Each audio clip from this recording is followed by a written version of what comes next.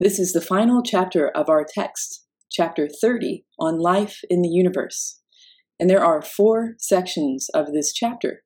They are 30.1, the cosmic context for life, 30.2, astrobiology, 30.3, searching for life beyond Earth, and 30.4, the search for extraterrestrial intelligence.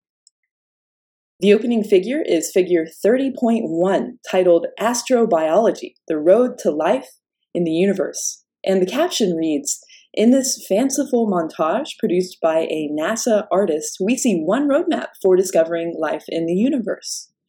Learning more about the origin, evolution, and properties of life on Earth aids us in searching for evidence of life beyond our planet. Our neighbor world, Mars, had warmer, wetter conditions billions of years ago that might have helped life there begin. Farther out, Jupiter's moon, Europa, represents the icy moons of the outer solar system. Beneath their shells of solid ice may lie vast oceans of liquid water that could support biology. Beyond our solar system, there are stars that host their own planets, some of which may be similar to Earth in the ability to support liquid water and a thriving biosphere at the planet's surface. Research is pushing actively in all these directions with the goal of proving a scientific answer to the question, are we alone? As we've learned more about the universe, we have naturally wondered whether there might be other forms of life out there. The ancient question, are we alone in the universe, connects us to generations of humans before us. While in the past this question was in the realm of philosophy or science fiction, today we have the means to seek an answer through scientific inquiry. In this chapter, we will consider how life began on Earth, whether the same processes could have led to life on other worlds, and how we might seek evidence of life elsewhere. This is the science of astrobiology. The search for life on other planets is not the same as the search for intelligent life, which, if it exists, is surely much rarer. Learning more about the origin, evolution, and properties of life on Earth aids us in searching for evidence of all kinds of life beyond that on our planet. This is section 30.1, the cosmic context for life. And by the end of this section, you should be able to do 3 things. 1, describe the chemical and environmental conditions that make Earth hospitable to life. 2, discuss the assumption underlying the Copernican principle and outline its implications for modern-day astronomers. And 3, understand the questions underlying the Fermi paradox. We saw that the universe was born in the Big Bang about 14 billion years ago. After the initial hot, dense fireball of creation cooled sufficiently for atoms to exist, all matter consisted of hydrogen and helium, with a very small amount of lithium. As the universe aged, processes within stars created the other elements, including those that make up Earth, such as iron, silicon, and magnesium, and those required for life as we know it, such as carbon, oxygen, and nitrogen. These and other elements combined in space to produce a wide variety of compounds that form the basis for life on Earth. In particular, life on Earth is based on the presence of a key unit known as an organic molecule, a molecule that contains carbon. Especially important are the hydrocarbons, chemical compounds made up entirely of hydrogen and carbon, which serve as the basis for our biological chemistry or biochemistry. While we don't understand the details of how life on Earth began, it's clear that to make creatures like us possible, events like the ones we described must have occurred, resulting in what is called the chemical evolution of the universe. What made Earth hospitable to life? About 5 billion years ago, a cloud of gas and dust in this cosmic neighborhood began to collapse under its own weight. Out of this cloud formed the Sun and its planets, together with all the smaller bodies such as comets that also orbit the Sun. The third planet from the Sun, as it cooled, eventually allowed the formation of large quantities of liquid water on its surface. That's the third rock. The chemical variety and moderate conditions on Earth eventually led to the formation of molecules that can make copies of themselves, that is, reproduce, which is essential for the beginning of life. Over the billions of years of Earth history, life evolved and became more complex. The course of evolution was punctuated by an occasional planet-wide change caused by collisions with some of the smaller bodies that did not make it into the Sun or on one of its accompanying worlds.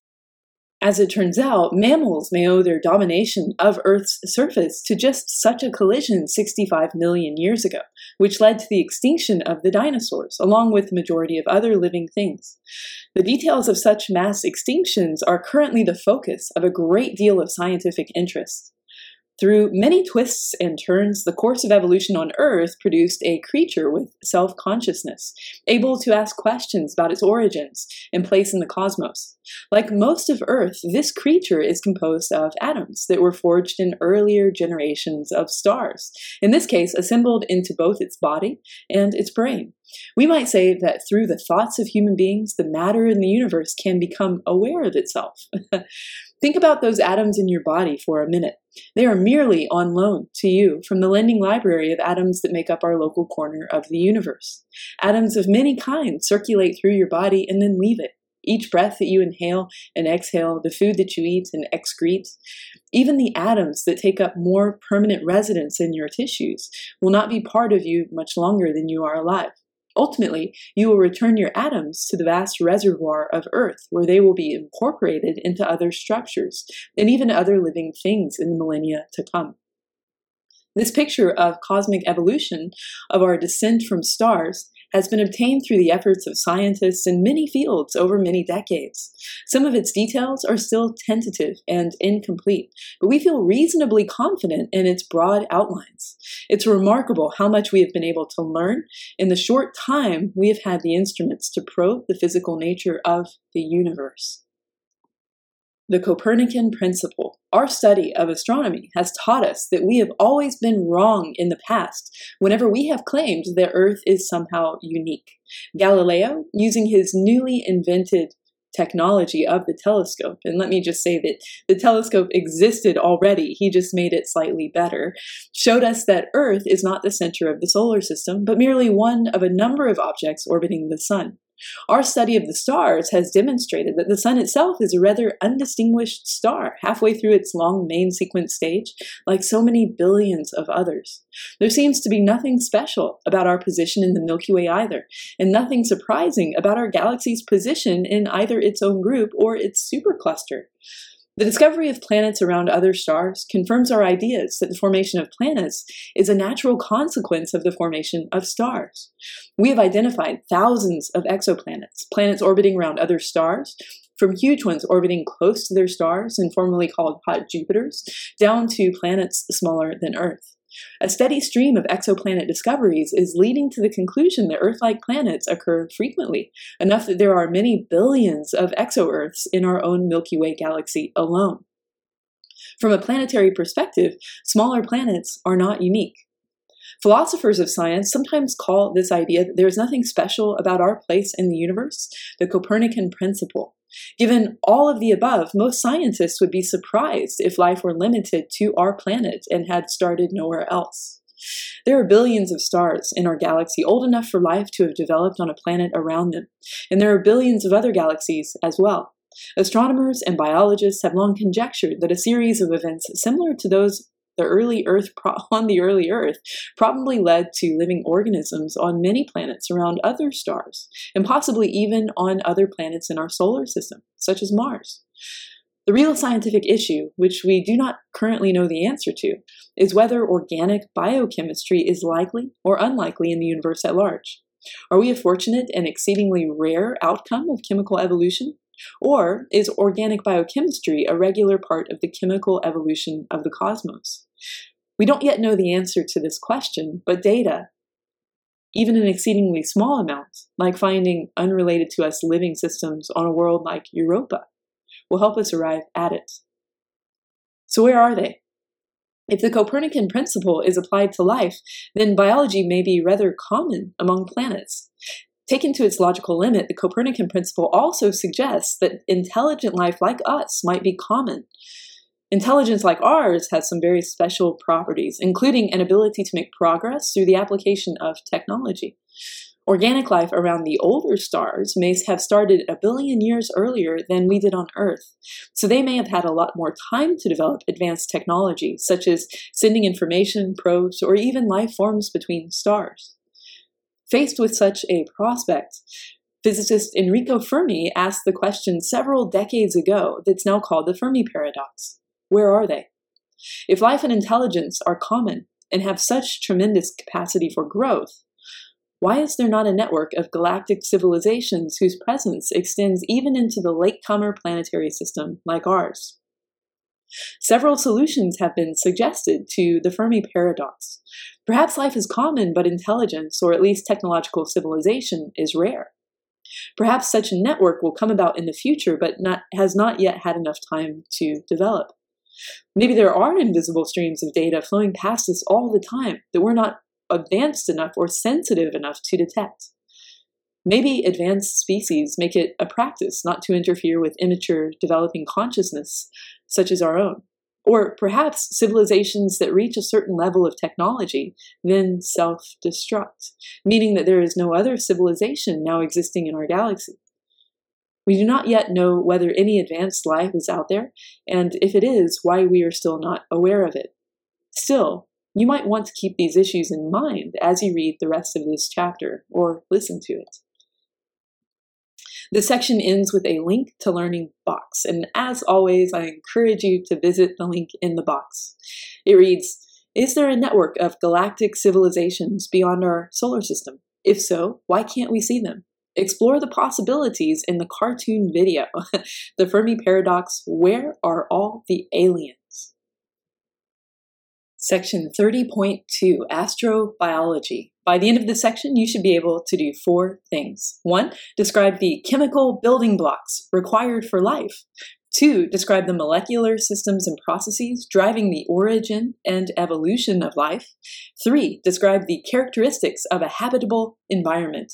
And 4, describe some of the extreme conditions on Earth, these are interesting, and explain how certain organisms have adapted to these conditions.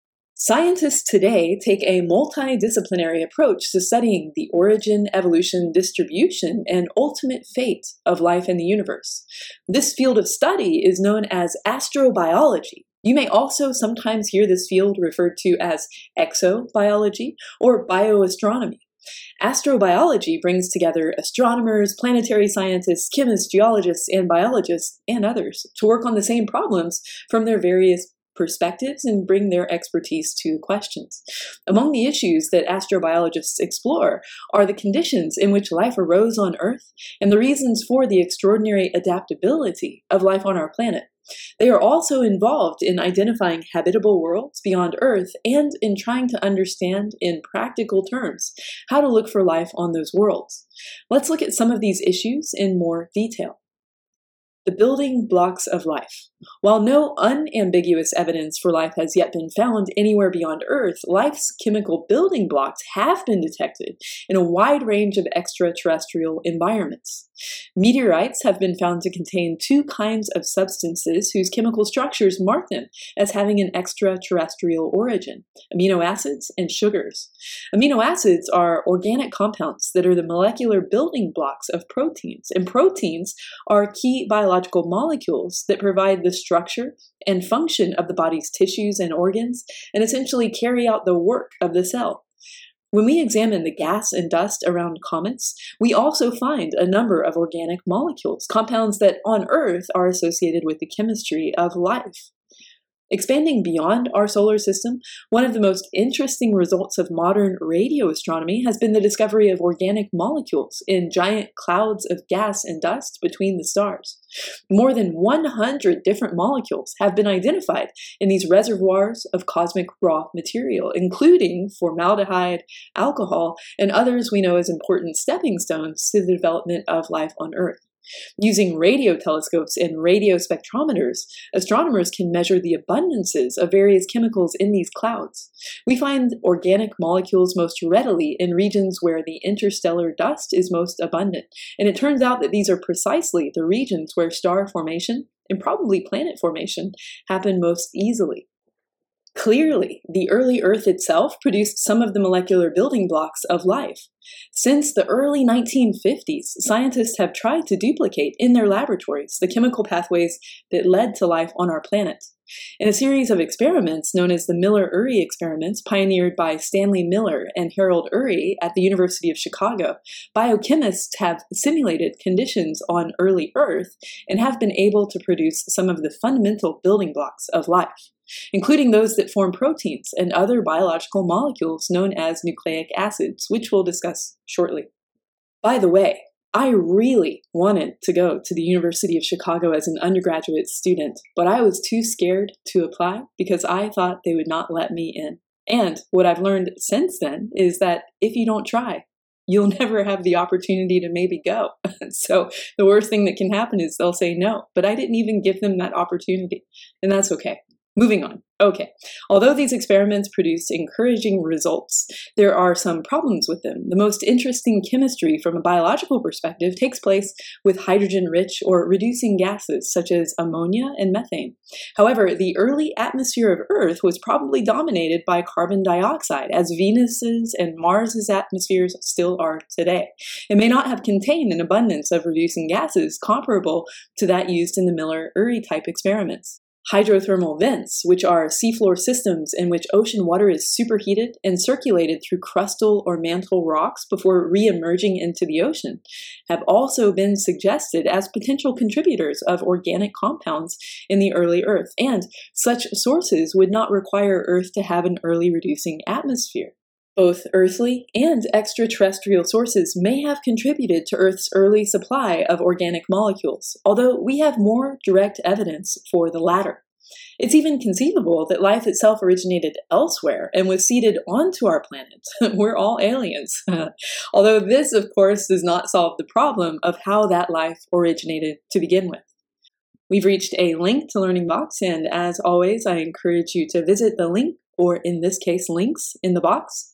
It reads, hydrothermal vents are beginning to seem more likely as early contributors to the organic compounds found on Earth. Read about hydrothermal vents and watch videos and slideshows on these and other deep-sea wonders at the Woods Hole Oceanographic Institution website. Try an interactive simulation of hydrothermal vent circulation at the Dive and Discover website. Again, I have a comment. At some point in my life, I really wanted to work at the Woods Hole Oceanographic Institute, and I didn't try. And so another life lesson right there. If you don't try, you're not going to get what you would like. Another side note, just last night, my partner and I were talking about Enceladus, which is the 6th largest moon of Saturn. And Enceladus is covered with ice, and it actually has, we believe, a large ocean beneath the ice. And as it makes its journey around Saturn, it actually, under the stress of tidal forces, will erupt geysers that spew out into space a lot of water. And we think it's a lot of salt water, and it actually leaves a ring around the moon and contributes to the E-ring of Saturn. So that's just some interesting information to think about when we consider life possibly on other places, including places in our own solar system. Continuing the reading, the origin and early evolution of life. The carbon compounds that form the chemical basis of life may be common in the universe, but it's still a giant step from these building blocks into a living cell. Even the simplest molecules of the genes, which are the basic functional units carrying genetic or hereditary material into a cell, contain millions of molecular units, each arranged in a precise sequence. Furthermore, even the most primitive life required two special capabilities. One, a means of extracting energy from its environment, and two, a means of encoding and replicating information in order to make faithful copies of itself. Biologists today can see ways that either of these capabilities might have formed in a natural environment, but we're still a long way from knowing how the two came together in the first life forms. We have no solid evidence for the pathway that led to the origin of life on our planet, except for whatever early history may be retained in the biochemistry of modern life. Indeed, we have very little direct evidence of what Earth itself was like during its earliest history. Our planet is so effective at resurfacing itself through plate tectonics that very few rocks remain from this early period. As it turns out, Earth was subjected to heavy bombardment, a period of large impact events, some 3.8 to 4.1 billion years ago. Large impacts would have been energetic enough to sterilize the surface layers of Earth so that even if life had begun by this time, it might well have been wiped out.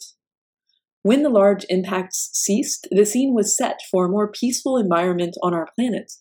If the oceans of Earth contained accumulated organic material from any of these sources already mentioned, the ingredients were available to make living organisms. We don't understand in any detail the sequence of events that led from molecules to biology, but there is fossil evidence of microbial life in the 3.5 billion-year-old rocks that we do have, and possible debated evidence for life as far back as 3.8 billion years. Life as we know it employs two main molecular systems: the functional molecules known as proteins, which carry out the chemical work of the cell, and information-containing molecules of DNA that store information about how to create the cell and its chemical and structural components. The origin of life is sometimes considered a chicken and an egg problem. And this is because in modern biology, neither of these systems works without the other.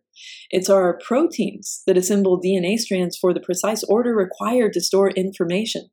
But the proteins are created based on information stored in the DNA. So which came first?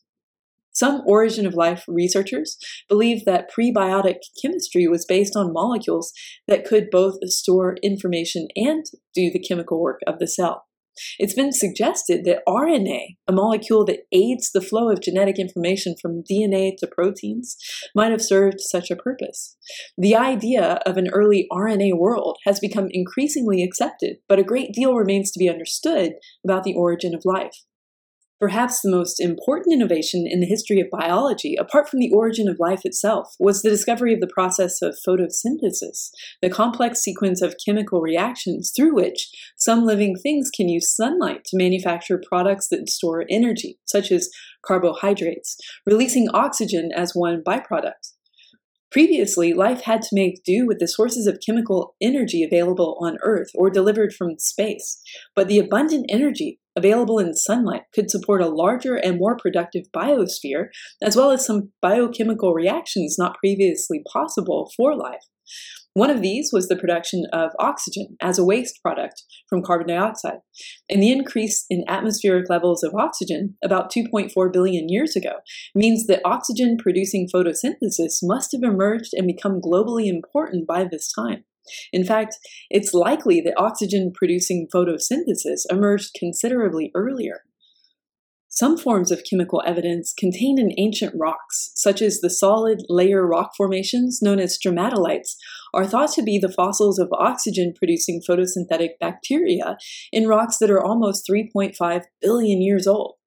It's generally thought that a simpler form of photosynthesis that does not produce oxygen and is still used by some bacteria today probably preceded the oxygen-producing photosynthesis, and there's a strong fossil evidence that one or the other type of photosynthesis was functioning on Earth at least as far back as 3.4 billion years ago. The free oxygen produced by photosynthesis began accumulating in our atmosphere about 2.4 billion years ago.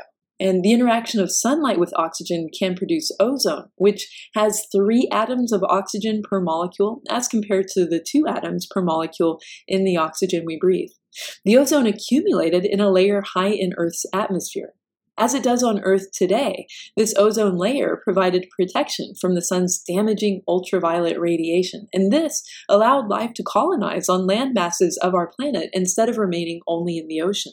The rise in oxygen levels was deadly to some microbes because, as a highly reactive chemical, oxygen can irreversibly damage some of the biomolecules that early life had developed and depended on.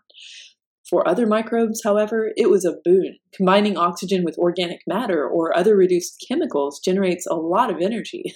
This is what happens when we see a log burned, but the energy released in that case comes off as heat and light in the form of fire. Many forms of life adopted this way of living. This new energy source made possible a great proliferation of organisms, which continued to evolve in an oxygen-rich environment. The details of that evolution are probably the subject of biology courses, but the process of evolution by natural selection, survival of the fittest, provides a clear explanation for the development of Earth's remarkable variety of life forms. It doesn't, however, directly solve the mystery of life's earliest beginnings.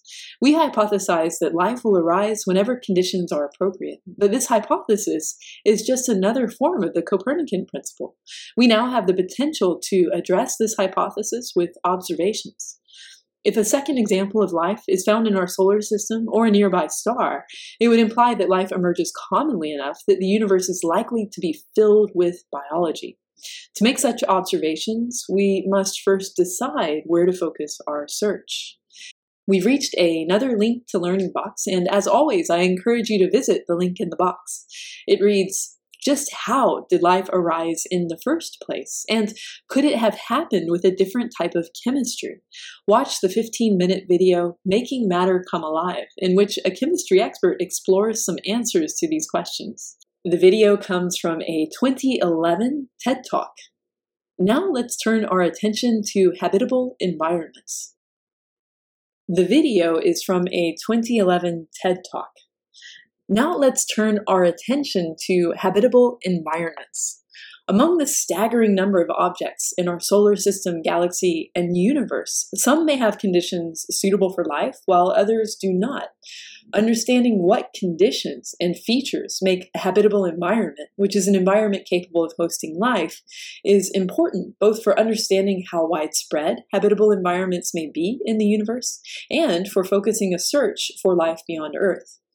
Here, we discuss the habitability from the perspective of life we know. We'll explore the basic requirements of life and, in the following section, consider the full range of environmental conditions on life where life is found. On Earth where life is found. While we can't entirely rule out the possibility that other life forms may have biochemistry based on alternatives to carbon and liquid water, such life as we don't know it is still completely speculative. In our discussion here, we'll focus on the habitability of life that is chemically similar to that on Earth.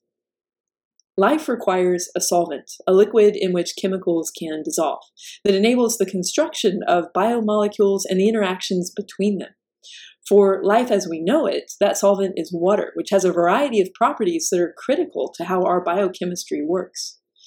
Water is abundant in the universe, but life requires that water be in liquid form rather than ice or gas in order to properly fill its role in biochemistry. That's the case only within a certain range of temperatures and pressures. Too high or too low in either variable, and water takes the form of a solid or a gas.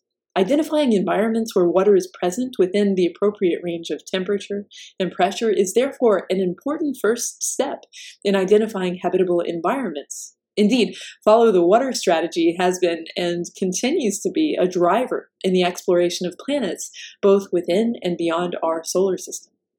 Our biochemistry is based on molecules made of carbon, hydrogen, nitrogen, oxygen, phosphorus, and sulfur. Carbon is at the core of organic chemistry. Its ability to form 4 bonds, both with itself and with other elements of life, allows for the formation of a vast number of potential molecules on which to base biochemistry. The remaining elements contribute structure and chemical reactivity to our biomolecules and form the basis of many of the interactions among them. These biogenic elements, sometimes referred to with the acronym CHNOPS, carbon, hydrogen, nitrogen, oxygen, phosphorus, and sulfur, are the raw materials from which life is assembled, and an accessible supply of them is a second requirement for habitability. One thing that you know is that carbon, nitrogen, oxygen, phosphorus, and even sulfur are all formed by fusion within stars and then distributed out into their galaxy as those stars die. But how they're distributed among planets that form within the new star system, in what form they're distributed, and how chemical, physical, and geological processes on those planets cycle the elements into structures that are accessible to biology can have significant impacts on the distribution of life. For example, let's consider phytoplankton, which are simple organisms that are the base of the ocean food chain. In Earth's oceans, the abundance of phytoplankton in surface waters can vary by 1,000-fold because the supply of nitrogen differs from place to place. Understanding what processes control the accessibility of elements at all scales is therefore a critical part of identifying habitable environments. With these first two requirements, we have the elemental raw materials of life and a solvent in which to assemble them into the complicated molecules that drive our biochemistry. But carrying out that assembly and maintaining the complicated biochemical machinery of life takes energy. You fulfill your own requirement for energy every time you eat food or take a breath, and you would not live for long if you failed to do either on a regular basis. Life on Earth makes use of two main types of energy. For you, these are the oxygen and air that you breathe and the organic molecules in your food. But life overall can use a much wider array of chemicals, and while all animals require oxygen, many bacteria do not. One of the earliest known life processes, which still operates in some modern microorganisms, combines hydrogen and carbon dioxide to make methane, releasing energy in the process. There are microorganisms that breathe metals that would be toxic to us, and even some that breathe in sulfur and breathe out sulfuric acid. Plants and photosynthetic microorganisms have also evolved mechanisms to use the energy of light directly. Water in the liquid phase, the biogenic elements, and energy are fundamental requirements for habitability. But are there additional environmental constraints? We consider this in the next section. Life in extreme conditions. This is crazy. At a chemical level, life consists of many types of molecules that interact with one another to carry out processes of life. In addition to water, elemental raw materials, and energy, life also needs an environment in which those complicated molecules are stable. That means where they don't break down before they can do their jobs, and where their interactions are possible. Your own biochemistry works properly only within a very narrow range of about 10 degrees Celsius in the body temperature and 0.2 of a unit in blood pH. pH is a numerical measure of acidity, or the amount of free hydrogen ions. Beyond those limits, you are in serious danger. Life overall must also have limits to the conditions in which it can work properly, but as we'll see, they are much broader than human limits. The resources that fuel life are distributed across a wide range of conditions. For example, there is abundant chemical energy to be had in hot springs that are essentially boiling acid. This provides ample incentive for evolution to fill as much of that range with life as is biochemically possible. An organism, usually a microbe, that tolerates or even thrives under conditions that most life around us would consider hostile, such as very high or low temperature or acidity, is known as an extremophile. Let's consider some of the conditions that can challenge life and the organisms that have managed to carve out a niche at the far reaches of possibility. Both high and low temperatures can cause a problem for life. As a large organism, you are able to maintain an almost constant body temperature, whether it's colder or warmer in the environment around you. But this is not possible at the tiny size of microorganisms. Whatever the temperature in the outside world is also the temperature of the microbe, and its biochemistry must be able to function at that temperature. High temperatures are the enemy of complexity. Increasing thermal energy tends to break apart big molecules into smaller and smaller bits, and life needs to stabilize in the molecules with stronger bonds and special proteins. But this approach has limits. Nevertheless, as noted earlier, high-temperature environments like hot springs and hydrothermal vents often offer abundant resources of chemical energy and therefore drive the evolution of organisms that can tolerate high temperature. Such an organism is called a thermophile. Currently, the high-temperature record holder is a methane-producing microorganism that lives and grows at 122 degrees Celsius in areas where the pressure is also so high that the water does not boil. That's amazing when you think about it. We cook our food, meaning we alter the chemistry and structure of its biomolecules by boiling it at a temperature of 100 degrees Celsius. In fact, food begins to cook at much lower temperatures than this, and there are organisms whose biochemistry remains intact and operates just fine at temperatures 20 degrees Celsius higher. As a side note, 120 degrees Celsius is equal to 248 degrees Fahrenheit, not living conditions that I would enjoy or obviously survive in. Cold can also be a problem, in part because it slows down metabolism to very low levels, but also because it can cause physical changes in biomolecules. Cell membranes, the molecular envelopes that surround cells and allow their exchange of chemicals with the world outside, are basically made of fat-like molecules. And just as fat congeals when it's cool, membranes crystallize, changing how they function in the exchange of materials in and out of the cell. Some cold-adapted cells have changed the chemical composition of their membranes in order to cope with this problem, but again, there are limits. Thus far, the coldest temperature at which any microbe has shown to reproduce is about negative 25 degrees Celsius. That's about negative 13 degrees Fahrenheit. Conditions that are very acidic or alkaline can also be problematic for life because many of our important molecules, like proteins and DNA, are broken down under such conditions. For example, household drain cleaner, which does its job by breaking down the chemical structure of things like hair clogs, is a very alkaline solution. The most acid-tolerant organisms are capable of living at pH values near 0, about 10 million times more acidic than your blood.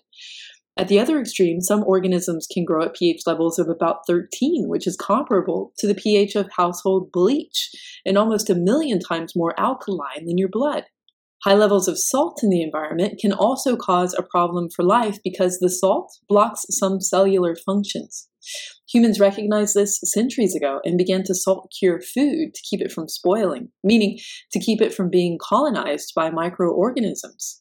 Yet some microbes have evolved to grow in water that is saturated with sodium chloride or table salt, about 10 times as salty as seawater. Very high pressures can literally squeeze life's biomolecules, causing them to adopt more compact forms that do not work very well. But we still find life, not just microbial, but even animal life, at the bottoms of our ocean trenches, where pressures are more than 1,000 times the atmospheric pressure. Many other adaptations to environmental extremes are also known. There is even an organism that can tolerate ionizing radiation, such as that released by radioactive elements, 1,000 times more intense than you or I would be able to withstand. It's also very good at surviving extreme desiccation, which is drying out, and a variety of metals that would be toxic to humans. For many such examples, we can conclude that life is capable of tolerating a wide range of environmental extremes, so much so that we have to work hard to identify places where life can't exist. A few such places are known. For example, the waters of hydrothermal vents at over 300 degrees Celsius appear too hot to support any life, and finding these places helps define the possibility for life elsewhere. The study of extremophiles over the last few decades has expanded our sense of the range of conditions life can survive, and in doing so has made many scientists more optimistic about the possibility that life might exist beyond Earth. Section 30.3, Searching for Life Beyond Earth. By the end of this section, you should be able to do 4 things. 1, outline what we have learned from the exploration of the environment on Mars. 2, identify where in the solar system life is most likely sustainable and why. 3, describe some key missions and their findings in our search for life beyond the solar system. And 4, explain the use of biomarkers in the search for evidence of life beyond our solar system. Astronomers and planetary scientists continue to search for life in the solar system and the universe at large. In this section, we discuss 2 kinds of searches. First, the direct exploration of planets within our own solar system, especially Mars and some of the icy moons of the outer solar system.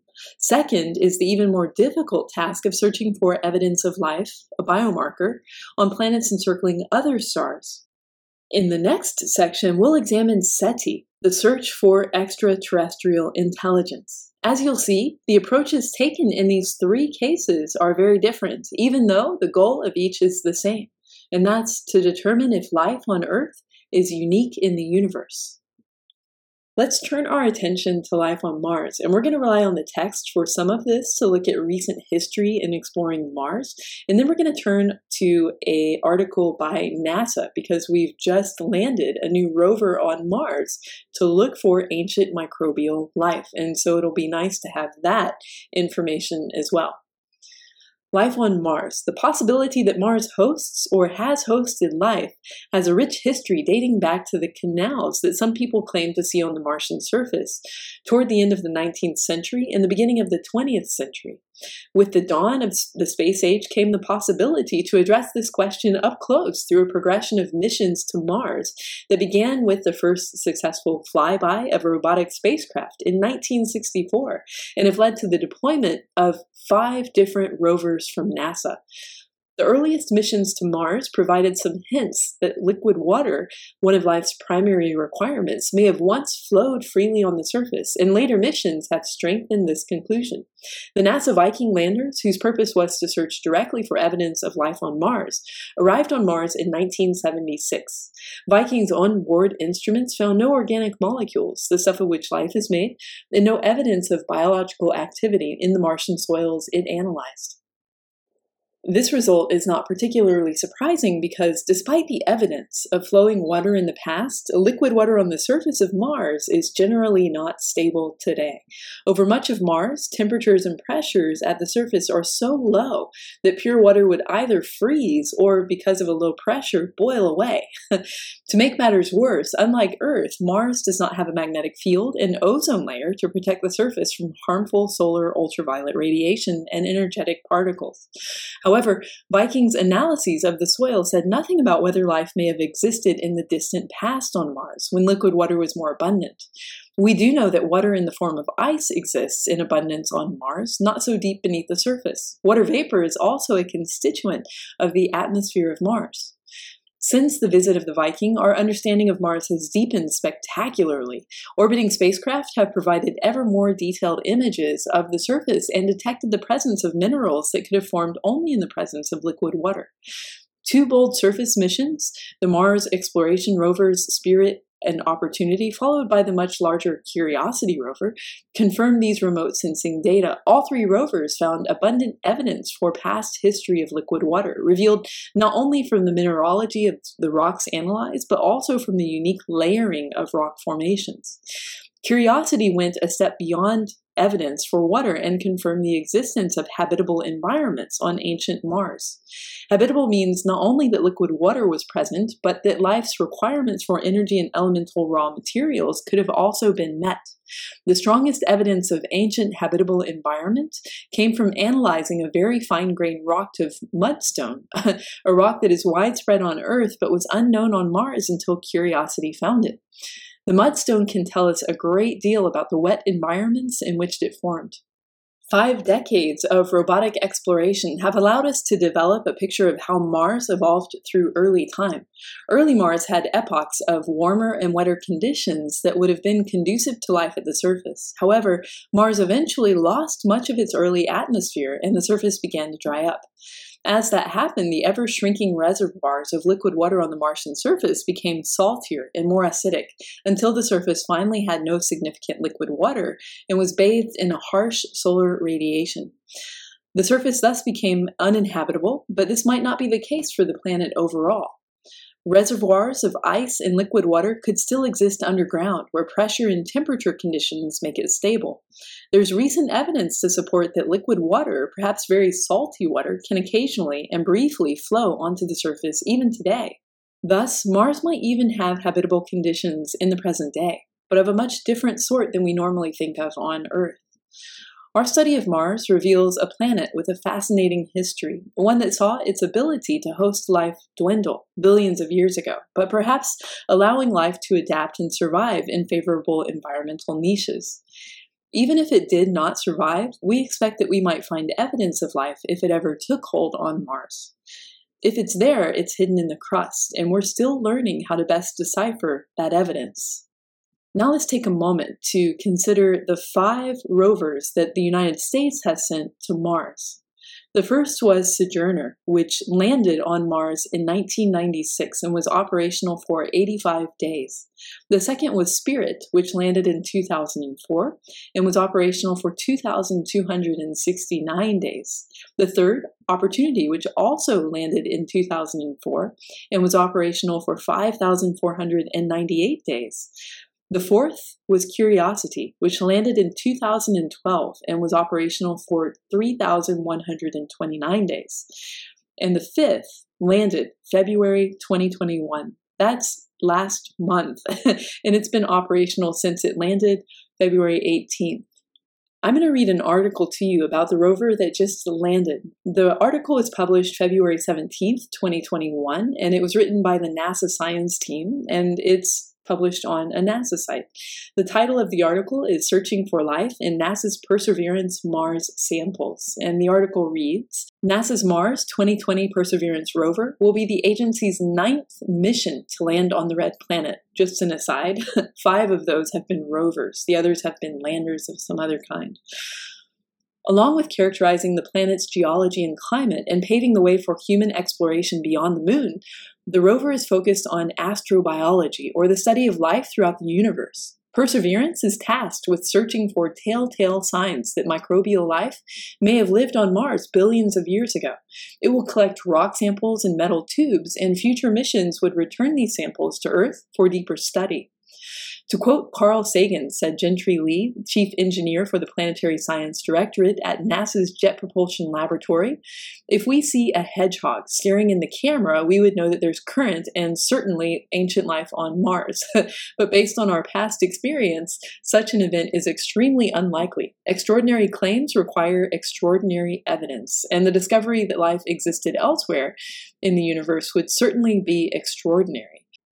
Mars 2020 mission scientists believe that Jezero Crater, the landing site for Perseverance, could be home to such evidence. They know that 3.5 billion years ago, Jezero was the site of a large lake, complete with its own river delta. They believe that while water may be long gone, somewhere within the 28-mile-wide crater, or perhaps along its 2,000-foot-tall rim, biosignatures could be waiting. We expect the best places to look for biosignatures would be in Jezero's lakebed, or in the shoreline sediments that could be encrusted with carbonate materials, which are especially good at preserving certain kinds of fossilized life on Earth, said Ken Williford, deputy project scientist for the Mars 2020 Perseverance rover mission at JPL. But as we search for evidence of ancient microbes on an ancient alien world, it's important to keep an open mind. NASA's 5th rover to the 4th planet from the Sun carries a new suite of scientific instruments to build on the discoveries of NASA's Curiosity rover, which has found that parts of Mars could have supported microbial life billions of years ago.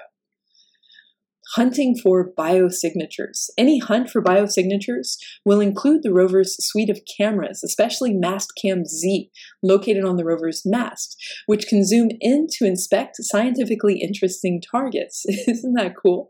The mission science team can task Perseverance SuperCam instrument, also on the mast, to fire a laser at a promising target, generating a small plasma cloud that can be analyzed to help determine its chemical composition. If those data are intriguing enough, the team could command the rover's robotic arm to go in for a closer look. To do that, Perseverance will rely on one of 2 instruments on the turret at the end of its arm. Pixel, the planetary instrument for X-ray lithochemistry, will employ its tiny but powerful X-ray beam to search for potential chemical fingerprints of past life. And the Sherlock instrument has its own laser that can detect concentrations of organic molecules and minerals that have been formed in watery environments. Together, Sherlock and Pixel will provide high-resolution maps of elements, minerals, and molecules in Martian rocks and sediments, enabling astrobiologists to assess their composition and determine the most promising cores to collect. An enduring hope of the science team is to find a surface feature that couldn't be attributed to anything other than ancient microbial life. One such feature could be something like a stromatolite. On Earth, stromatolites are wavy, rocky mounds formed long ago by microbial life along ancient shorelines and in other environments where metabolic energy and water were plentiful. Such a conspicuous feature would be difficult to chalk up to geological processes. Yes, there are certain shapes that form in rocks where it's extremely difficult to imagine an environment devoid of life that could cause that shape to form, said Williford. But that said, there are chemical or geologic mechanisms that could cause domed layered rocks like we typically think of as a stromatolite. Enter Perseverance's sample caching system. The streamer trunk-sized collection of motors, planetary gearboxes, and sensors is among the most complex, capable, and cleanest mechanisms ever sent into space. With it, the science team will collect the most intriguing samples they find, store them in sample tubes, and later deposit them so that future missions can collect the sample tubes and fly them back to Earth for analysis. The instrumentation required to definitively prove microbial life once existed on Mars is too large and too complex to bring to Mars, said Bobby Braun, the Mars Sample Return Program Manager at JPL. That's why NASA is partnering with the European Space Agency on a multi-mission effort called the Mars Sample Return to retrieve the samples Perseverance collects and bring them back to Earth for study in the laboratories across the globe. And when that happens, samples from Mars's Perseverance rover may tell us that at one time, billions of years ago, life existed elsewhere in the universe. But they may also indicate the opposite. And what then? We have strong evidence that Jezero Crater once had the ingredients for life. And if we conclude after return sample analysis that the lake was uninhabited, we will have learned something important about the reach of life in the cosmos, said Williford. Whether or not Mars was ever a living planet, it's essential to understand how rocky planets like ours form and evolve. Why did our own planet remain hospitable as Mars became a desolate wasteland? Perseverance may not provide the final word on whether the red planet ever contains life, but the data it collects and the discoveries it makes will play a key role whenever the result is reached. Humanity has been focusing on Mars since Galileo became the first human to see it through a telescope in 1609. Did it once have life? The answer may be awaiting us somewhere in Jezero Crater. NASA's Perseverance rover will begin the process of finding out tomorrow. More about the mission. A key objective of Perseverance's mission on Mars is astrobiology, including the search for signs of ancient microbial life. The rover will characterize the planet's geology and past climate, pave the way for human exploration of the red planet, and be the first mission to collect and cache Martian rock and regolith. Subsequent missions by NASA in cooperation with the ESA, the European Space Agency, would send spacecraft to Mars to collect these sealed samples from the surface and return them to Earth for in-depth analysis. The Mars 2020 mission is part of a larger program that includes missions to the Moon as a way to prepare for human exploration of the red planet. Charged with returning astronauts to the Moon by 2024, NASA will establish a sustained human presence on and around the Moon by 2028 through NASA's Artemis lunar exploration plans. The Jet Propulsion Laboratory, which we refer to as JPL, is managed for NASA by Caltech in Pasadena, California, and JPL built and manages operations of the Perseverance rover. I don't know about you, but I'm really excited to see what they find. Let's continue reading in the text. Life in the outer solar system. The massive gas and ice giant planets of the outer solar system, Jupiter, Saturn, Uranus, and Neptune, are almost certainly not habitable for life as we know it, but some of their moons might be. Although these worlds in the outer solar system contain abundant water, they receive so little warming sunlight in their distant orbits that it was long believed they would be geologically dead balls of hard frozen ice and rock. As it turns out, missions to the outer solar system have found something much more interesting.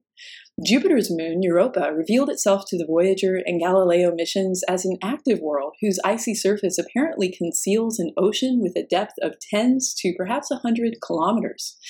As the moon orbits Jupiter, the planet's massive gravity creates tides on Europa, just as our own moon's gravity creates our ocean tides, and the friction of all that pushing and pulling generates enough heat to keep the water in liquid form.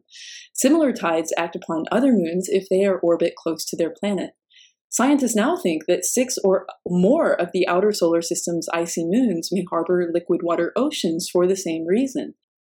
Among these, Europa and Enceladus, a moon of Saturn, have thus far been the greatest interest to astrobiologists. Europa has probably had an ocean for most or all of its history, but habitability requires more than just liquid water. Life also requires energy, and because sunlight does not penetrate below the kilometers-thick ice crust of Europa, this would have to be chemical energy. One of Europa's key attributes from an astrobiology perspective is that its ocean is most likely in direct contact with an underlying rocky mantle, and the interaction of water and rocks, especially at high temperatures, as within Earth's hydrothermal vent systems, yields a reducing chemistry that's like one half of a chemical battery. To complete the battery and provide energy that could be used by life requires an oxidizing chemistry to also be available. On Earth, when chemically reducing vent fluids meet oxygen-containing seawater, the energy that becomes available often supports thriving communities of microorganisms and animals on the seafloor, far from the light of the sun. The Galileo mission found that Europa's icy surface does contain an abundance of oxidizing chemicals. This means that the availability of energy to support life depends very much on whether the chemistry of the surface and ocean can mix, despite the kilometers of ice between them. That Europa's ice crust appears geologically young, that is only tens of millions of years old on average, and that it is active makes it tantalizing to think that such mixing might indeed occur.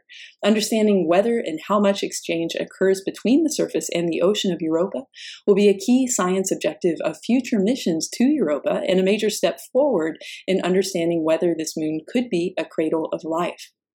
In 2005, the Cassini mission performed a close flyby of a small moon of Saturn, Enceladus, and made a remarkable discovery. Plumes of gas and icy material were venting from the moon's south polar region at a collective rate of about 250 kilograms of material per second. Several observations, including the discovery of salts associated with the icy material, suggested that their source is a liquid water ocean beneath tens of kilometers of ice. Although it remains to be shown definitively whether the ocean is local or global, transient or long-lived, it does appear to be in contact and to have reacted with the rocky interior. As on Europa, this is probably a necessary, though not sufficient, condition for habitability. What makes Enceladus so enticing to planetary scientists, though, are those plumes of material that seem to come directly from its ocean. Samples of the interior are there for the taking by any spacecraft sent flying through.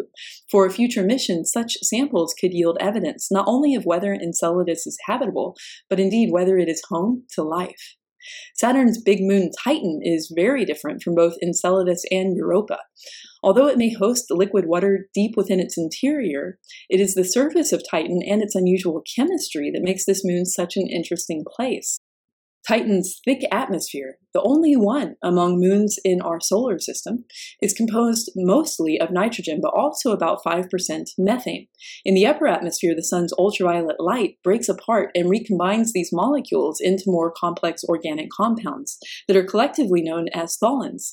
The tholins shroud Titan in an orange haze, and imagery from the Cassini and from the Huygens probe that descended to the Titan surface show that the heavier particles appear to accumulate on the surface, even forming dunes that are cut and sculpted by flows of liquid hydrocarbons, such as liquid methane. Some scientists see this organic chemical factory as a natural laboratory that may yield some clues about the solar system's early chemistry, perhaps even chemistry that could support the origin of life. We've reached a link to learning box, and as always, I encourage you to visit the link in the box. It reads, in January 2005, the Huygens probe descended to the surface of Titan and relayed data, including imagery of the landing site, for about 90 minutes. You can watch a video about the descent of Huygens to Titan's surface here. Habitable planets orbiting other stars. One of the most exciting developments in astronomy during the last 2 decades is the ability to detect exoplanets, planets orbiting other stars. As we saw in the chapter on the formation of stars and planets, since the discovery of the first exoplanet in 1995, there have been thousands of confirmed detections and many more candidates that are not yet confirmed. These include several dozen possibly habitable exoplanets. Such numbers finally allow us to make some predictions about exoplanets and their life-hosting potential. The majority of stars with mass similar to the Sun appear to host at least one planet, with multi-planet systems like our own not unusual. How many of these planets might be habitable, and how could we search for life there? We've reached another link to Learning Box, and as always, I encourage you to visit the link. It reads, "The NASA Exoplanet Archive is an up-to-date searchable online source of data and tools on everything to do with exoplanets. Explore stellar and exoplanet parameters and characteristics, find the latest news on exoplanet discoveries, plot your own data interactively," wow, that's cool, and link to other related resources. In evaluating the prospect for life in distant planetary systems, astrobiologists have developed the idea of a habitable zone, a region around a star where suitable conditions might exist for life. This concept focuses on life's requirement for liquid water, and the habitable zone is generally thought of as a range of distances from the central star in which water could be present in liquid form at a planet's surface. In our own solar system, for example, Venus has surface temperatures far above the boiling point of water. This is primarily due to its runaway greenhouse effect, by the way. And Mars has surface temperatures that are almost always below the freezing point of water. Again, Mars doesn't really have an atmosphere and so can't keep itself as warm as we can. Earth, which orbits between the two, has a surface temperature that is just right to keep much of our surface water in liquid form. Whether surface temperatures are suitable for maintaining liquid water depends on a planet's radiation budget, how much starlight energy it absorbs and retains, and whether or how processes like winds and ocean circulation distribute that energy around the planet.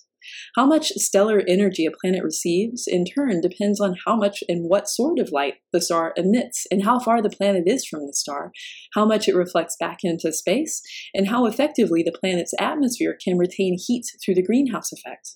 All can vary substantially and all matter a lot. For example, Venus receives about twice as much starlight per square meter as Earth, but because of its dense cloud cover, also reflects about twice as much of that light back to space as Earth does.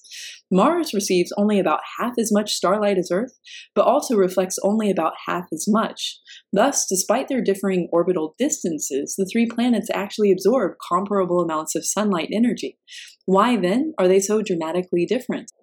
Some of the gases that make up planetary atmospheres are very effective at trapping infrared light, the very range of wavelengths at which planets radiate thermal energy back to space. And this can raise the planet's surface temperature quite a bit more than it would otherwise. This is the same greenhouse effect that is of much concern for global warming on our planet. Earth's natural greenhouse effect, which comes mostly from water vapor and carbon dioxide in the atmosphere, raises our average surface temperature by about 33 degrees Celsius over the value it would have if there were no greenhouse gases in the atmosphere. Mars has a very thin atmosphere and thus very little greenhouse warming, only about 2 degrees Celsius worth, while Venus is a massive carbon dioxide atmosphere that creates a very strong greenhouse warming, about 510 degrees Celsius worth. These worlds are much colder and much hotter, respectively, than Earth would be if moved into their orbits. Thus, we must consider the nature of any atmosphere as well as the distance from the star in evaluating the range of habitability. Of course, as we've learned, stars also vary widely in the intensity and spectrum, that is, the wavelengths of light they emit. Some are much brighter and hotter, or bluer, while others are significantly dimmer and cooler, or redder. And the distance of the habitable zone varies accordingly. For example, the habitable zone around an M-dwarf star is 3 to 30 times closer than for a G-type sun-like star. There is a lot of interest in whether such systems could be habitable because although they have some potential downsides for supporting life, M-dwarf stars are by far the most numerous and long-lived in our galaxy. The luminosity of stars like Saturn also increases over the main sequence lifetime, but this means that the habitable zone migrates outward as the star system ages. Calculations indicate that the power output of the Sun, for example, has increased by at least 30% over the last 4 billion years. Thus, Venus was once within the habitable zone, while Earth received a level of solar energy insufficient to keep the modern Earth with its present atmosphere from freezing over. In spite of this, there is plenty of geological evidence that liquid water was present on Earth's surface billions of years ago. The phenomenon of increasing stellar output and an outwardly migrating habitable zone has led to another concept. The continuously habitable zone is defined by the range of orbits that would retain within the habitable zone during the entire lifetime of the star system. As you might imagine, the continuously habitable zone is quite a bit narrower than the habitable zone in any one time in a star's history. The nearest star to the Sun, Proxima Centauri, is an M star that has a planet with a mass of at least 1.3 Earth masses, taking about 11 days to orbit. At the distance for such a quick orbit, which is 0.05 an AU, or 1/20th the distance between the Earth and the Sun, the planet may be in the habitable zone of its star. Although whether conditions on such a planet near such a star are hospitable for life is a matter of great scientific debate. Even when planets orbit within the habitable zone of their star, there's no guarantee that they are habitable. For example, Venus today has virtually no water, so even if it were suddenly moved to a just right orbit within the habitable zone, a critical requirement for life would still be lacking. Scientists are working to understand all the factors that define the habitable zone and the habitability of planets orbiting within that zone, because this will be our primary guide in targeting exoplanets on which to seek evidence of life. As technology for detecting exoplanets has advanced, so too has our potential to find Earth-sized worlds within the habitable zones of their parent stars. Of the confirmed or candidate exoplanets known at the time of writing, nearly 300 are considered to be orbiting within the habitable zone, and more than 10% are roughly Earth-sized. We've reached yet another link to learning box, and I encourage you to visit the link. It reads, "Explore the Habitable Universe" at the online Planetary Habitability Laboratory created by the University of Puerto Rico at Arecibo. See the potentially habitable planets and other interesting places in the universe, watch video clips, and link to numerous related resources on astrobiology. Biomarkers. Our observations suggest increasingly that Earth-sized planets orbiting within the habitable zone may be common in the galaxy. Current estimates suggest that more than 40% of stars have at least one. But are any of them inhabited? With no ability to send probes there to sample, we will have to derive the answer from the light and other radiation that come to us from these faraway systems. What types of observations might constitute good evidence for life? To be sure, we need to look for robust biospheres. Those are atmospheres, surfaces, and/or oceans, capable of creating planet-scale change. Earth hosts such a biosphere. The composition of our atmosphere and the spectrum of light reflected from our planet differ considerably from what would be expected in the absence of life. Presently, Earth is the only body in our solar system for which this is true, despite the possibility that habitable conditions might prevail in the subsurface of Mars or inside the icy moons of the outer solar system. Even if life exists on these worlds, it is very unlikely that it could yield planet-scale changes that are both telescopically observable and clearly biological in origin. What makes Earth special among the potentially habitable worlds in our solar system is that it has a photosynthetic biosphere. This requires the presence of liquid water at the planet's surface, where organisms have direct access to sunlight. The habitable zone concept focuses on this requirement for surface liquid water, even though we know that subsurface habitable conditions could prevail at more distant orbits, exactly because these worlds would have biospheres detectable at a distance.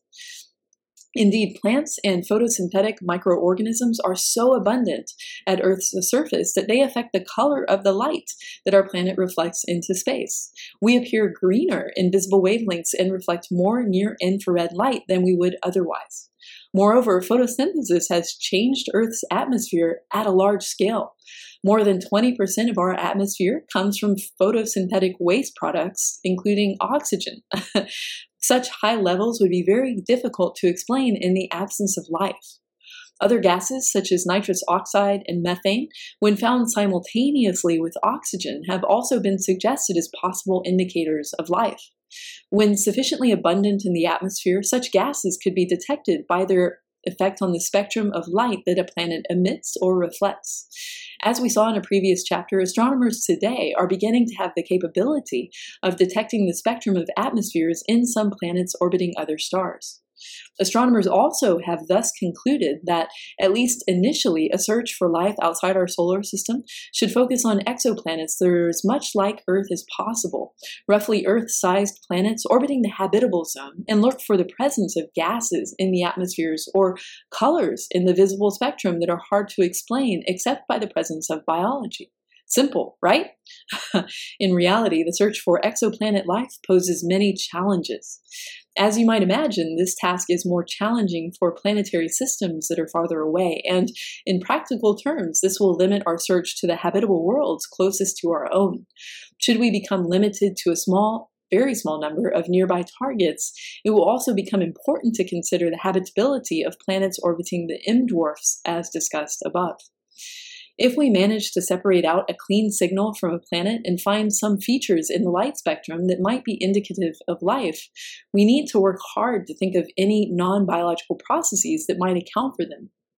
Life is the hypothesis of last resort, noted astronomer Carl Sagan, meaning that we must exhaust all other explanations for what we see before claiming to have found the evidence for extraterrestrial biology. This requires some understanding of what processes might operate on worlds that we will know relatively little about. What we find on Earth can serve as a guide, but also leads us potentially to being astray. Recall, for example, that it would be extremely difficult to account for the abundance of oxygen in Earth's atmosphere except by the presence of biology. But it has been hypothesized that oxygen could build up to substantial levels on planets orbiting M-dwarf stars through the action of ultraviolet radiation on the atmosphere, with no need for biology at all. It will be critical to understand where such false positives might exist in carrying out our search. We need to understand that we might not be able to detect biospheres even if they exist. Life has flourished on Earth for perhaps 3.5 billion years, but the atmospheric biosignatures that today would supply good evidence for life to distant astronomers have not been present for all of that time. Oxygen, for example, accumulated to detectable levels in our atmospheres only about 2 billion years ago. Could life on Earth have been detected before that time? Scientists are working actively to understand what additional features might have provided evidence of life on Earth during that early history, and thereby help our chances of finding life beyond. Section 30.4, the search for extraterrestrial intelligence. By the end of this section, you should be able to do 3 things. 1, explain why spaceships from extraterrestrial civilization are unlikely to have visited us. 2, list efforts by mankind to communicate with other civilizations through messages on spacecraft. And 3, understand the various SETI programs scientists are undertaking. Given all the developments discussed in this chapter, it seems likely that life could have developed on many planets around other stars. Even if that life is microbial, we saw that we may soon have ways to search for chemical biosignatures. This search is of fundamental importance for understanding biology, but it doesn't answer the question, are we alone, that we raised at the beginning of this chapter. When we asked this question, many people think of other intelligent creatures, perhaps beings that have developed technology similar to our own. If any intelligent technical civilizations have arisen, as has happened on Earth in the most recent blink of cosmic time, how could we make contact with them? This problem is similar to making contact with people who live in a remote part of Earth. If students in the United States want to converse with students in Australia, for example, they have a couple of choices. Either one group gets on an airplane and travels to meet the other, or they communicate by sending messages remotely. Given how expensive airline tickets can be, most students might select the messaging route. In the same way, if we want to get in touch with intelligent life around other stars, we can travel or we can try to exchange messages.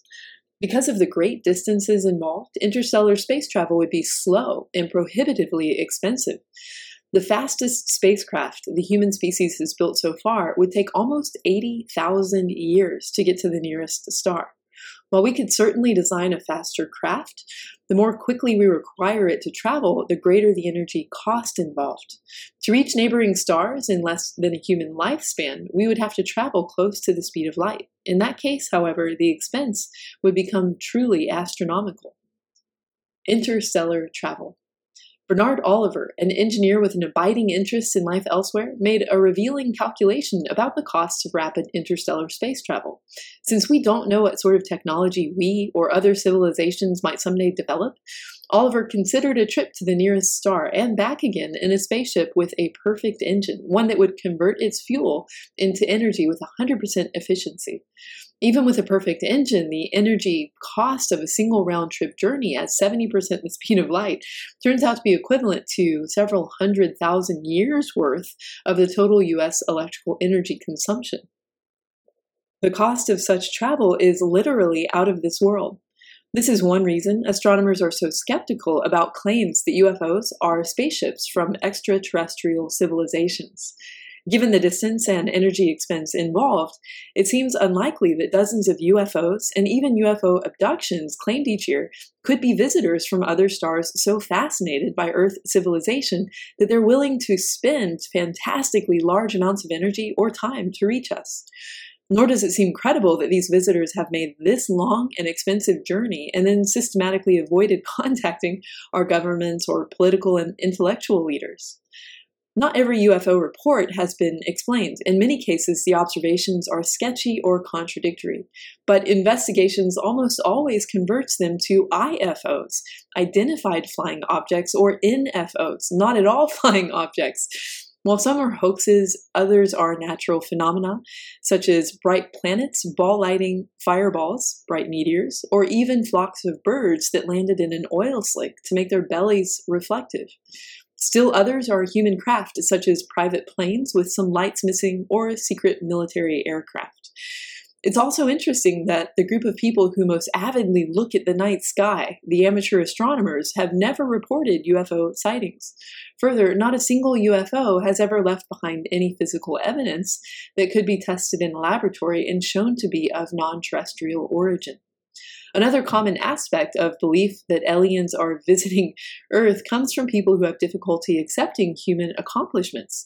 There are many books and TV shows, for example, that assert that humans could not have built the Great Pyramids of Egypt, and therefore they must have been built by aliens. The huge statues on Easter Island are sometimes claimed to have been built by aliens as well. Some people think that the accomplishments of space exploration today are based on alien technology. However, the evidence from archaeology and history is clear. Ancient monuments were built by ancient people whose brains and ingenuity were every bit as capable as ours today, even if they didn't have electronic textbooks like you and I. Messages on spacecraft. While space travel by living creatures seems very difficult, robot probes can travel over long distances and over long periods of time. 5 spacecraft, 2 Pioneers, 2 Voyagers, and New Horizons are now leaving the solar system. At their coasting speeds, they will take hundreds of thousands or millions of years to get anywhere close to another star. On the other hand, they were the first products of human technology to go beyond our home system. So we want to put messages on board to show where we came from. Each Pioneer carries a plaque with a pictorial message engraved on a gold anodized aluminum plate. The Voyagers, launched in 1977, have audio and video records attached, which allowed the inclusion of over 100 photographs and a selection of music from around the world. Wouldn't it have been fun to choose what messages and music to include? Given the enormous space between stars in our section of the galaxy, it's very unlikely that these messages will ever be received by anyone. They're more like a note in a bottle thrown into the sea by a shipwrecked sailor, with no realistic expectation of its being found soon, but a slim hope that perhaps someday, somehow, someone will know of the sender's fate. We've reached a Making Connections box, and it's titled The Voyager Message. It reads, an excerpt from the Voyager record. We cast this message into the cosmos. It's likely to survive 1 billion years into our future when our civilization is profoundly altered. If another civilization intercepts Voyager and can understand these recorded contents, here is our message. This is a present from a small, distant world, a token of our sounds, our science, our images, our music, our thoughts, and our feelings. We are attempting to survive our time so that we may live into yours. We hope someday, having solved the problems we face, to join a community of galactic civilizations. This record represents our hope and our determination and our goodwill in a vast and awesome universe. Jimmy Carter, President of the United States of America, June 16th, 1977. Boy, that makes me feel teary. Really. Communicating with the stars. If direct visits among stars are unlikely, we must turn to the alternative for making contact, exchanging messages. Here, the news is a lot better. We already use a messenger, light, or more generally, electromagnetic waves, that moves through space at the fastest speed in the universe. Traveling at 300,000 kilometers per second, light reaches the nearest star in only 4 years, and does so at a tiny fraction of the cost of sending material objects. These advantages are so clear and obvious that we assume they will occur to any other species of intelligent beings that develop technology. However, we have access to a wide spectrum of electromagnetic radiation, ranging from the longest wavelength radio waves to the shortest wavelength gamma rays. Which would be the best for interstellar communication? It would not be smart to select a wavelength that's easily absorbed by interstellar gas and dust, or one that's unlikely to penetrate the atmosphere of a planet like ours. Nor would we want to pick a wavelength that has lots of competition for attention in our neighborhood. One final criterion makes the selection easier. We want the radiation to be inexpensive enough to produce in large quantities. When we consider all these requirements, radio waves turn out to be the best answer. Being the lowest frequency and lowest energy band of the spectrum, they're not very expensive to produce, and we already use them extensively for communications on Earth. They're not significantly absorbed by interstellar dust and gas. With some exceptions, they easily pass through Earth's atmosphere and through the atmospheres of the other planets we're acquainted with. The cosmic haystack.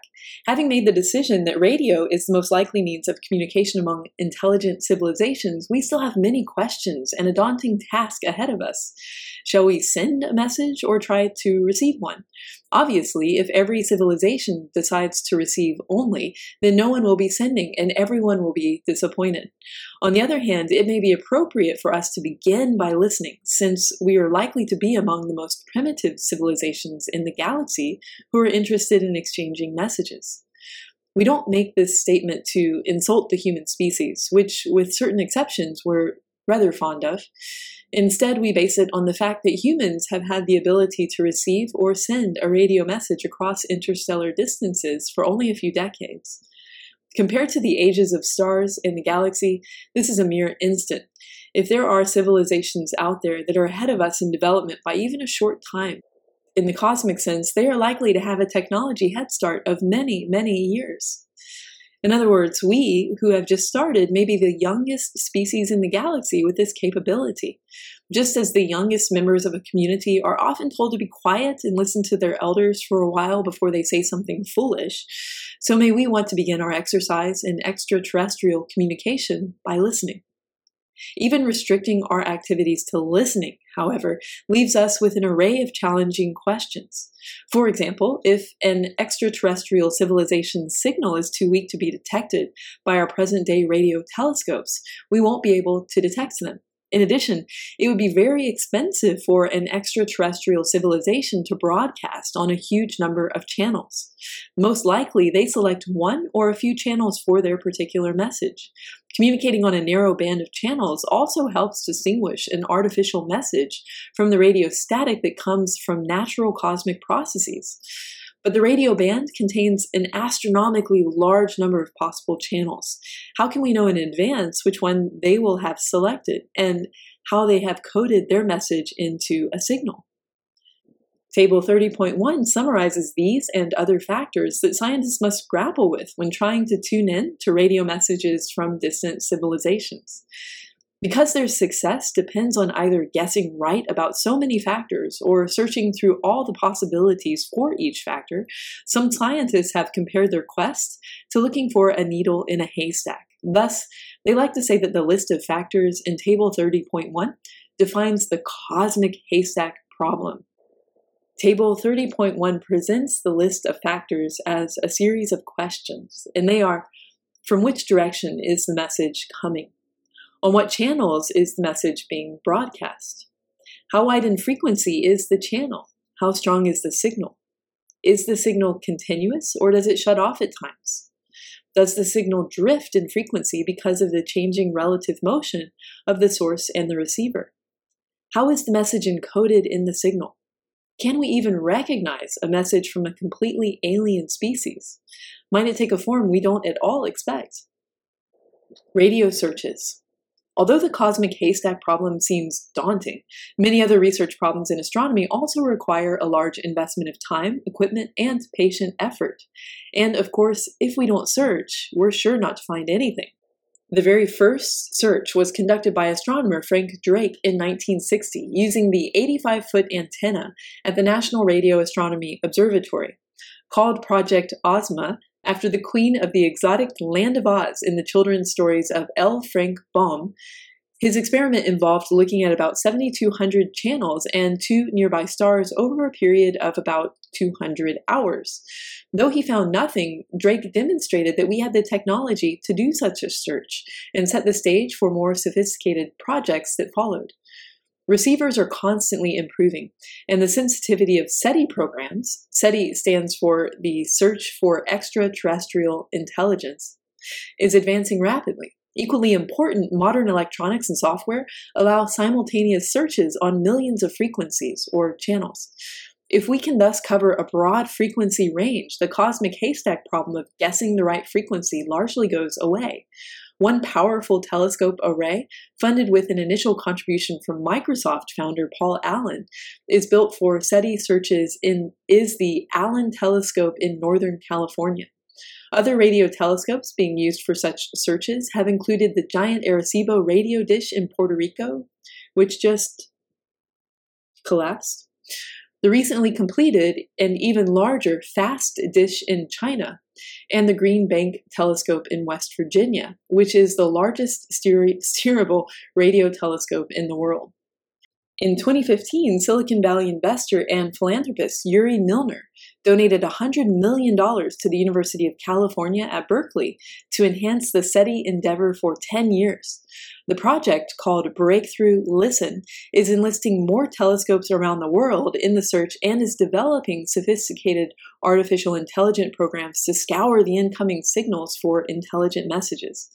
The aim is to search more stars and more channels than any SETI project so far. What kinds of signals do we hope to pick up? We on Earth are inadvertently sending out a flood of radio signals dominated by military radar systems.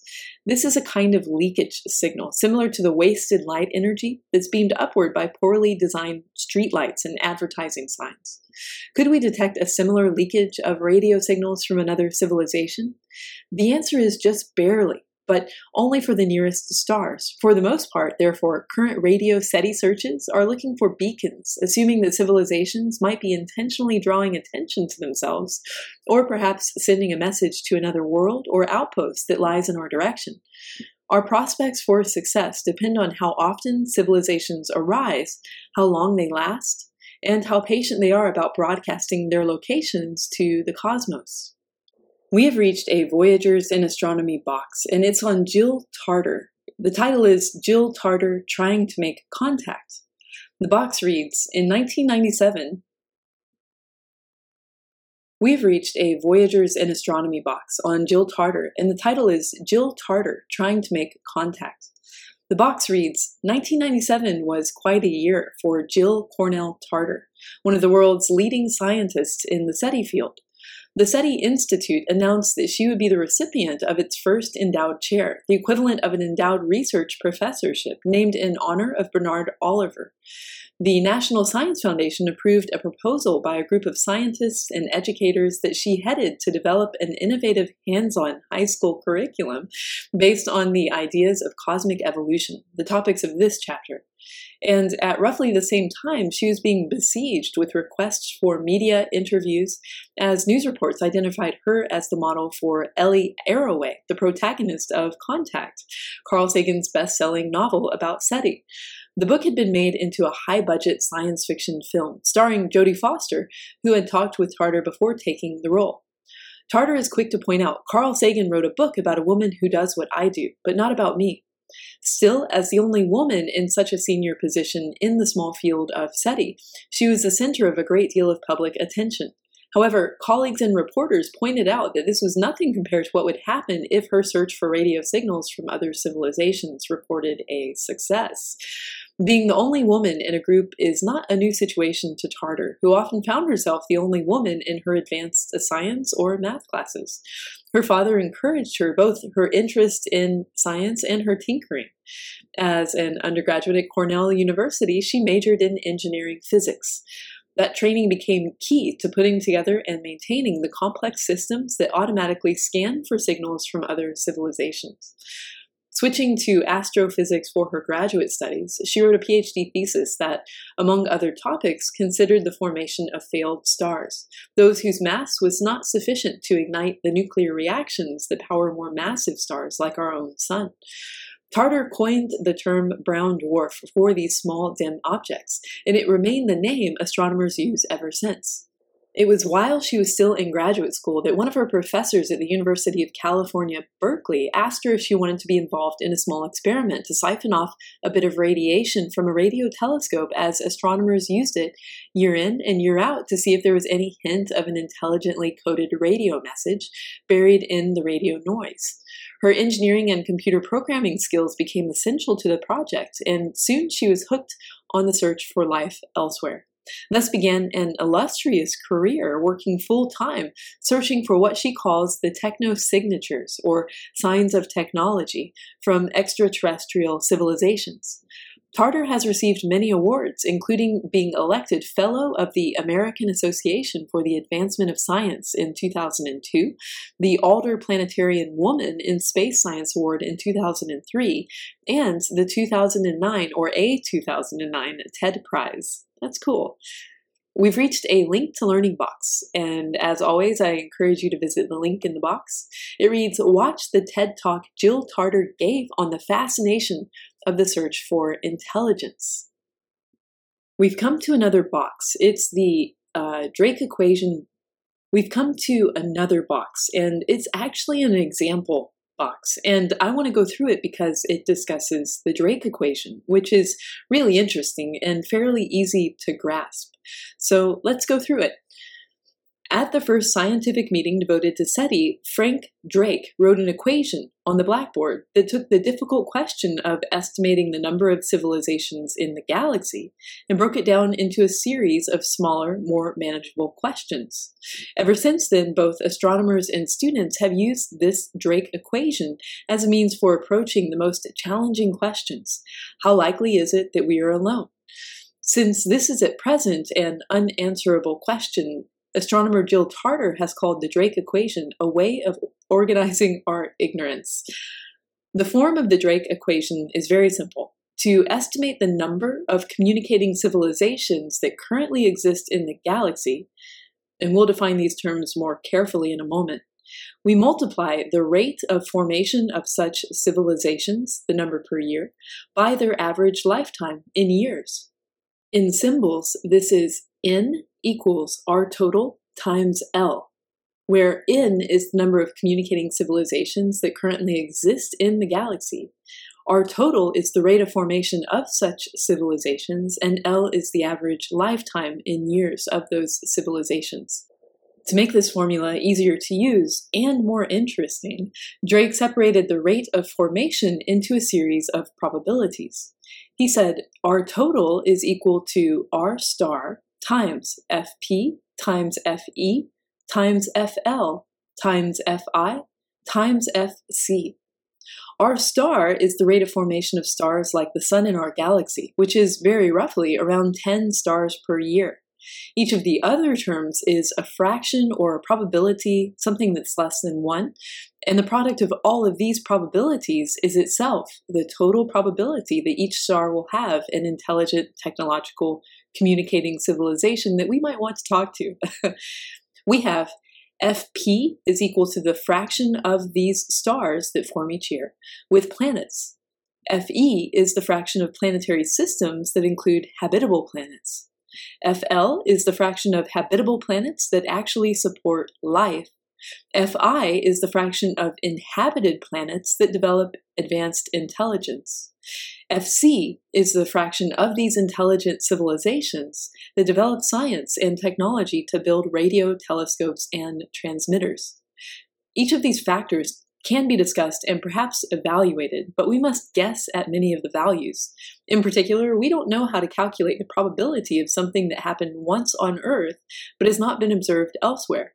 And these include the development of life, of intelligent life, and of technological life, the last three factors in the equation.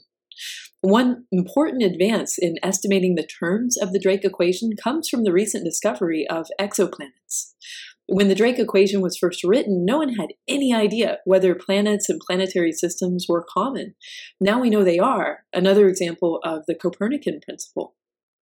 There's a link to Learning Box that follows this example that says, read Frank Drake's own account of how he came up with his equation. And here is a recent interview with Frank Drake by one of the authors of this textbook. As always, I encourage you to visit the links in this box. Let's continue the reading. SETI outside the radio realm. For the reasons discussed above, most SETI programs search for signals at radio wavelengths. But in science, if there are other approaches to answering an unsolved question, we don't want to neglect them. So astronomers have been thinking about other ways we could pick up evidence for the existence of technologically advanced civilizations. Recently, technology has allowed astronomers to expand the search into the domain of visible light. You might think that it would be hopeless to try to detect a flash of visible light from a planet, given the brilliance of the star it orbits. This is why we usually cannot measure the reflected light of planets around other stars. The feeble light of the planet is simply swamped by the big light in the neighborhood, so another civilization would need a mighty strong beacon to compete with their star. However, in recent years, human engineers have learned how to make flashes of light brighter than the sun.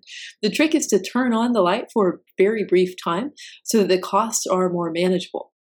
But ultra-bright, ultra-short laser pulses operating for periods of a billionth of a second can pack a lot of energy and can be coded to carry a message.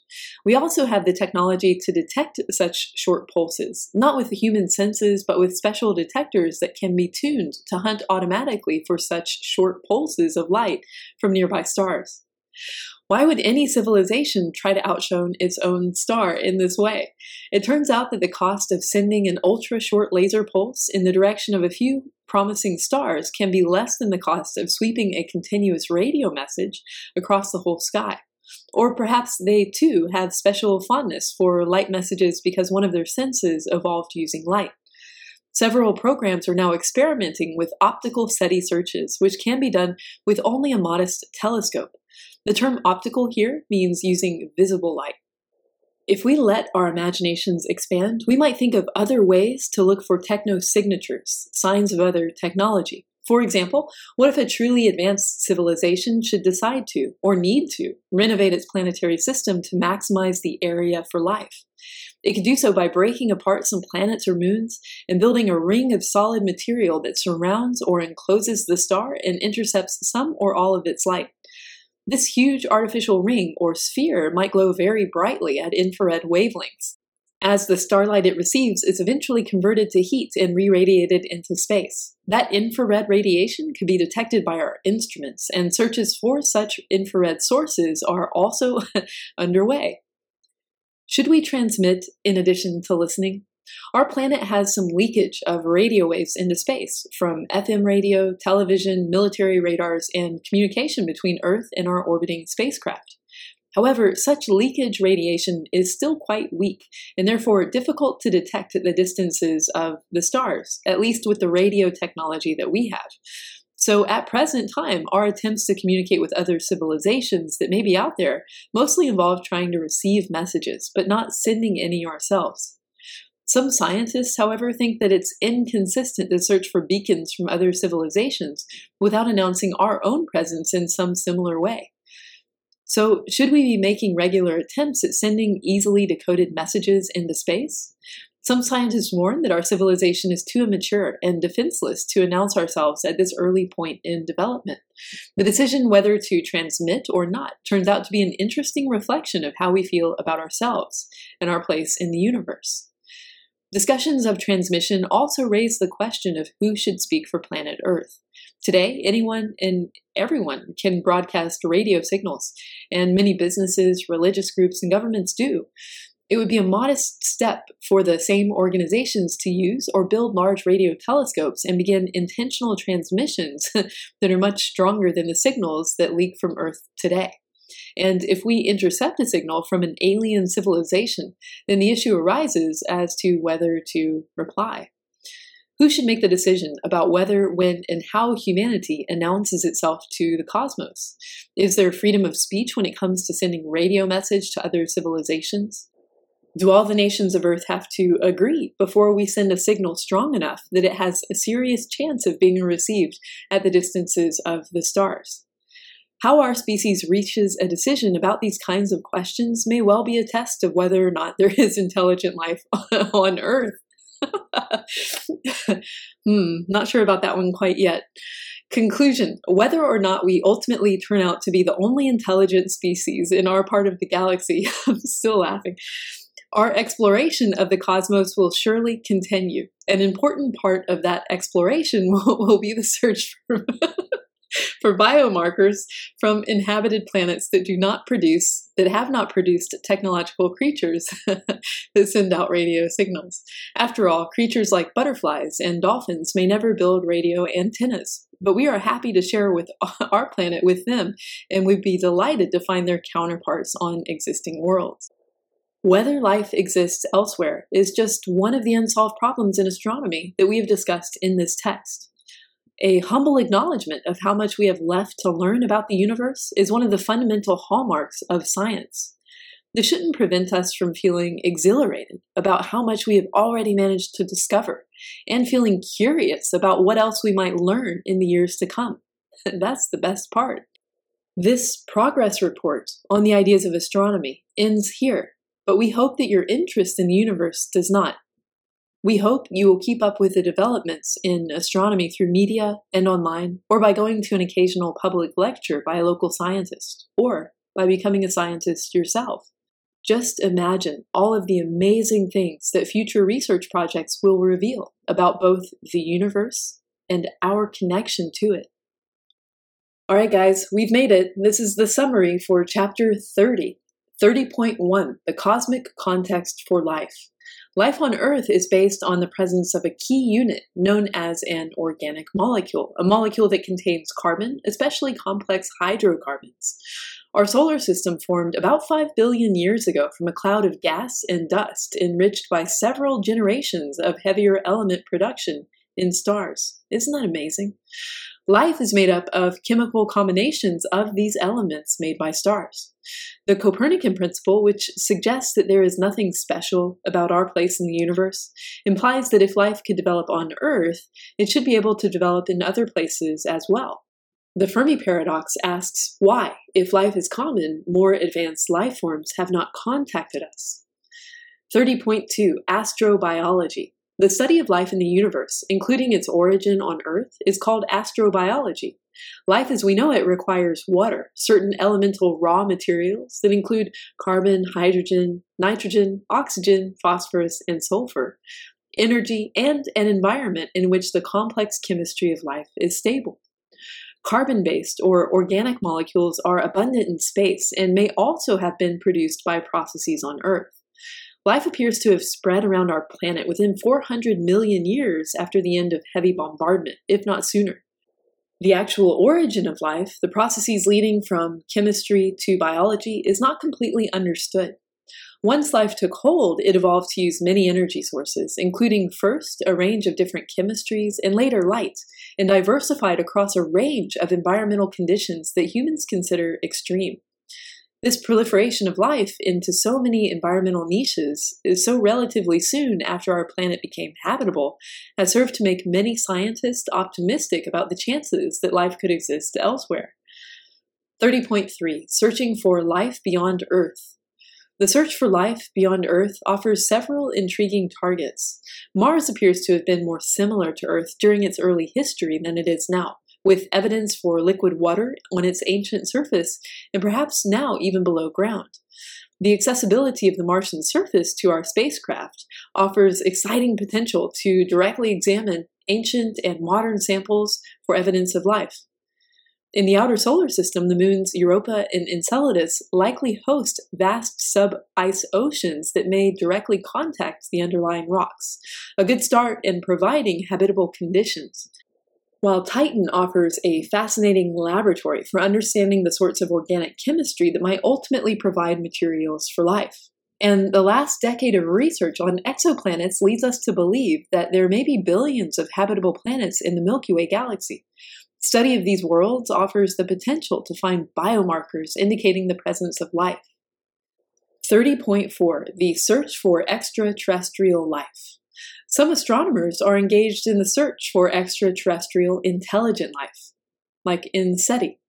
Because other planetary systems are so far away, traveling to stars is either very slow or extremely expensive in terms of the energy required. Despite many UFO reports and tremendous media publicity, there is no evidence that any of these are related to extraterrestrial visits. Scientists have determined that the best way to communicate with any intelligent civilizations out there is by using electromagnetic waves, and radio waves seem the best suited to the task. So far, they have only begun to comb the many different possible stars, frequencies, signal types, and other factors that make up what we call the cosmic haystack problem. Some astronomers are also undertaking searches for brief, bright pulses of visible light and infrared signatures of huge construction projects by advanced civilizations. If we do find a signal someday, deciding whether to answer and what to answer may be two of the greatest challenges humanity will face. This is the end of the reading for Chapter 30 and of the OpenStax Astronomy textbook, and I just want to thank you for going on this journey with me. It's been a long one, and it's been an interesting one. I thought I would end with a few quotes from Carl Sagan. If you wish to make an apple pie from scratch, you must first invent the universe. Imaginations will often carry us to worlds that never were, but without it, we go nowhere. The cosmos is within us. We are made of star stuff, and we are a way for the universe to know itself. Every one of us is, in the cosmic perspective, precious. If a human disagrees with you, let him live. In 100 billion galaxies, you will not find another. Frederick Douglass taught us that literacy is the path from slavery to freedom. There are many kinds of slavery and many kinds of freedom, but reading is still the path. And the last one I'll read. Science is not only compatible with spirituality, it is a profound source of spirituality. When we recognize our place in an immensity of light years and in the passage of ages, when we grasp the intricacy, beauty, and subtlety of life, then that soaring feeling, that sense of elation and humility combined, is surely spiritual. So are our emotions in the presence of great art or music or literature, or acts of exemplary selfless courage, such as those of Gandhi or Martin Luther King Jr. The notion that science and spirituality are somehow mutually exclusive does a disservice to both. Carl Sagan was an astronomer, a cosmologist, an astrophysicist, an astrobiologist, an author, a poet, and a science communicator. Who says you can't do more than one thing in your life? I hope to see you all very soon on our shared journey through the cosmos.